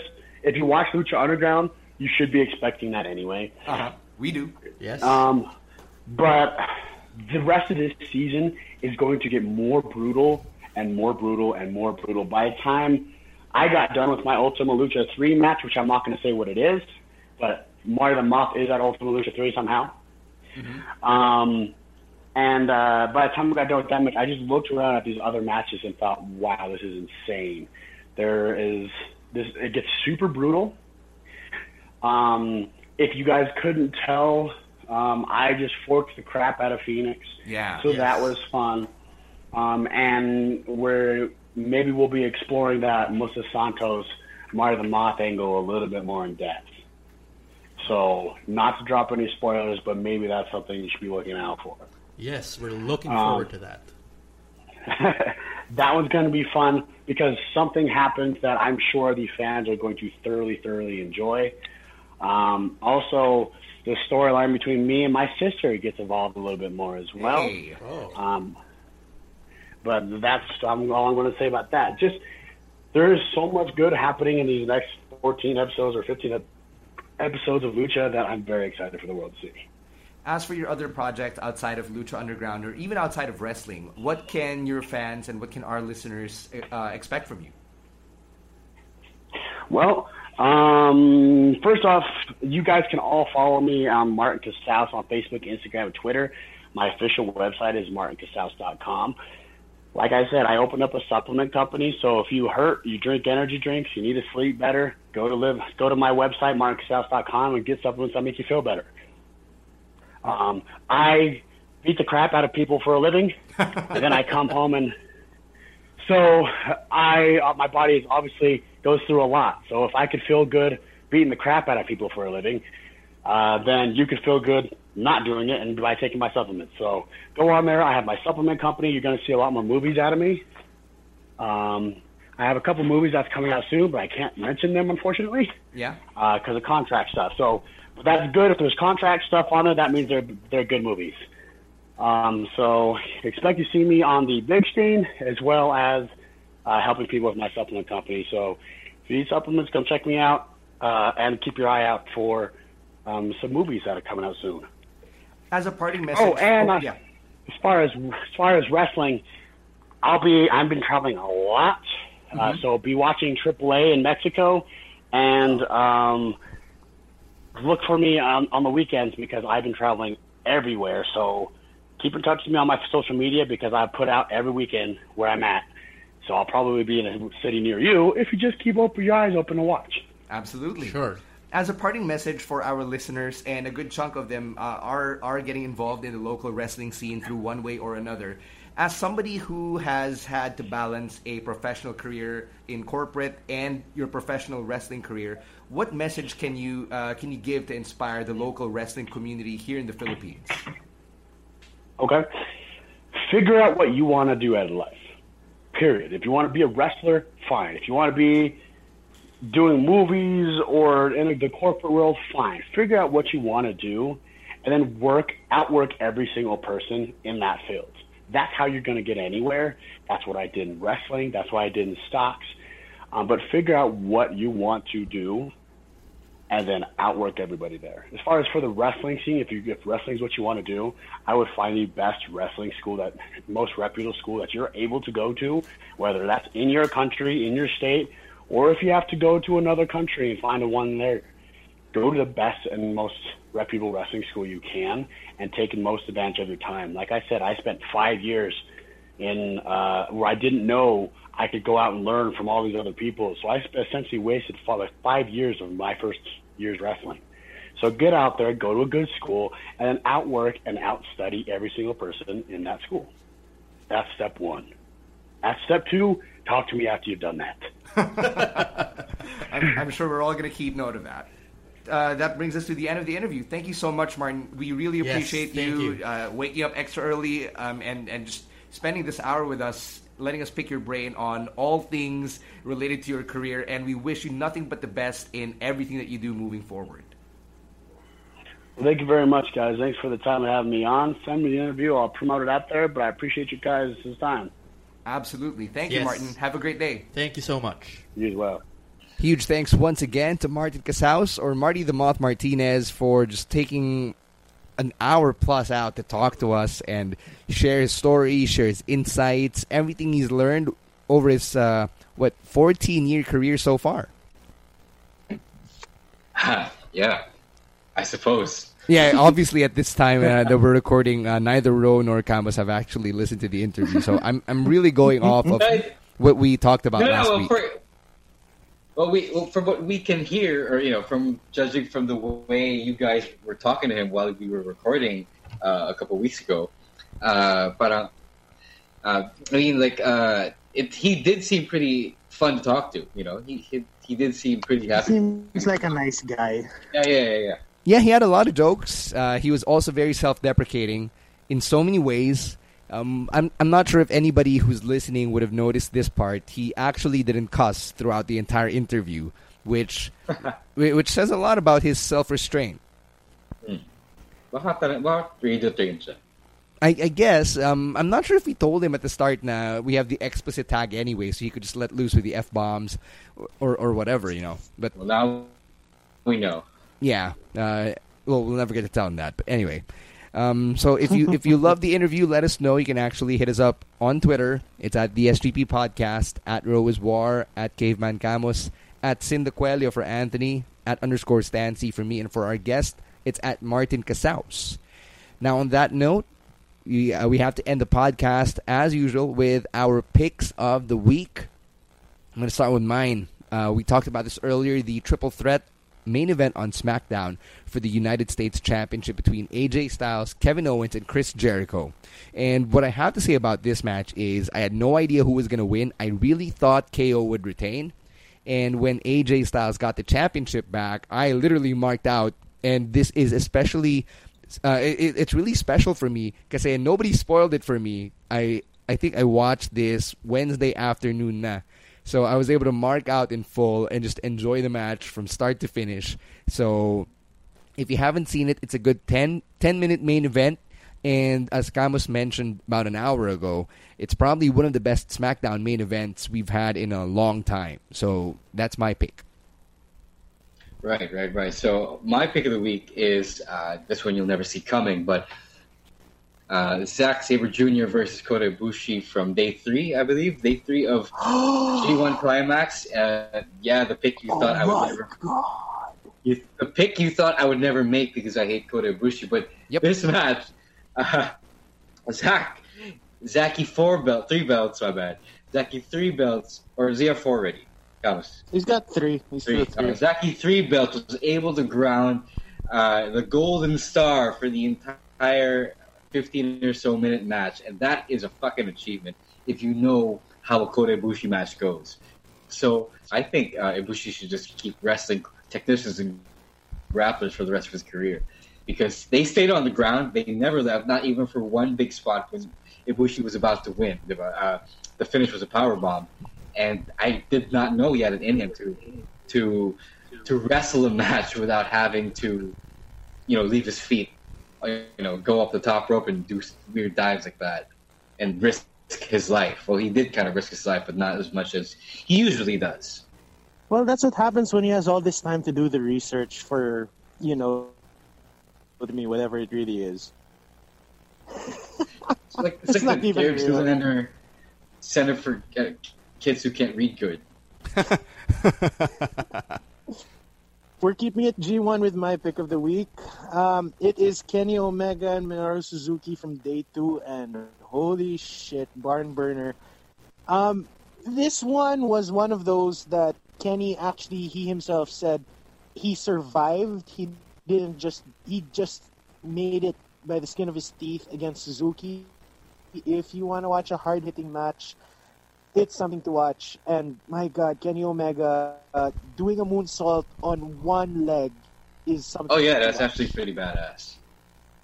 It is pretty fucking badass. And the thing is, Kenny's actually getting involved in another subplot with the Bullet Club originals, and it's I actually like that little subplot.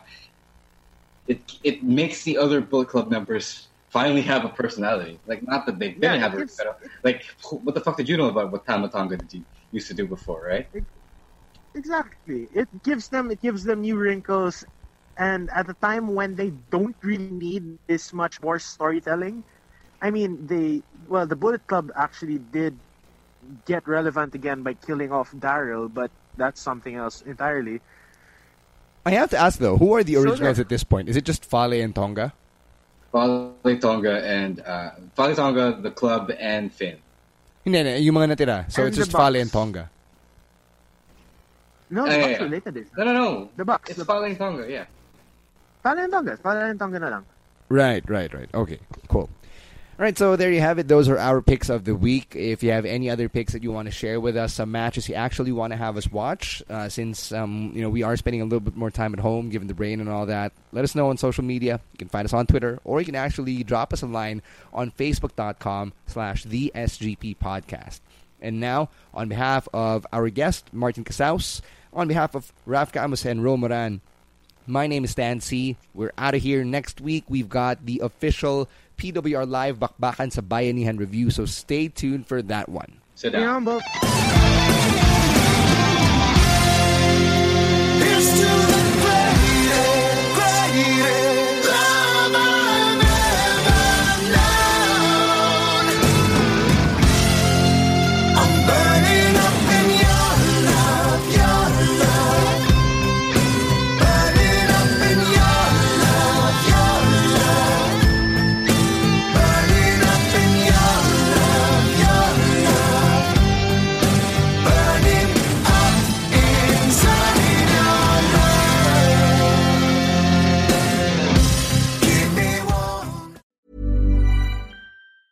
Mom deserves the best, and there's no better place to shop for Mother's Day than Whole Foods Market. They're your destination for unbeatable savings, from premium gifts to show-stopping flowers and irresistible desserts. Start by saving 33% with Prime on all body care and candles. Then get a 15-stem bunch of tulips for just $9.99 each with Prime. Round out Mom's menu with festive rosé, irresistible berry chantilly cake, and more special treats. Come celebrate Mother's Day at Whole Foods Market.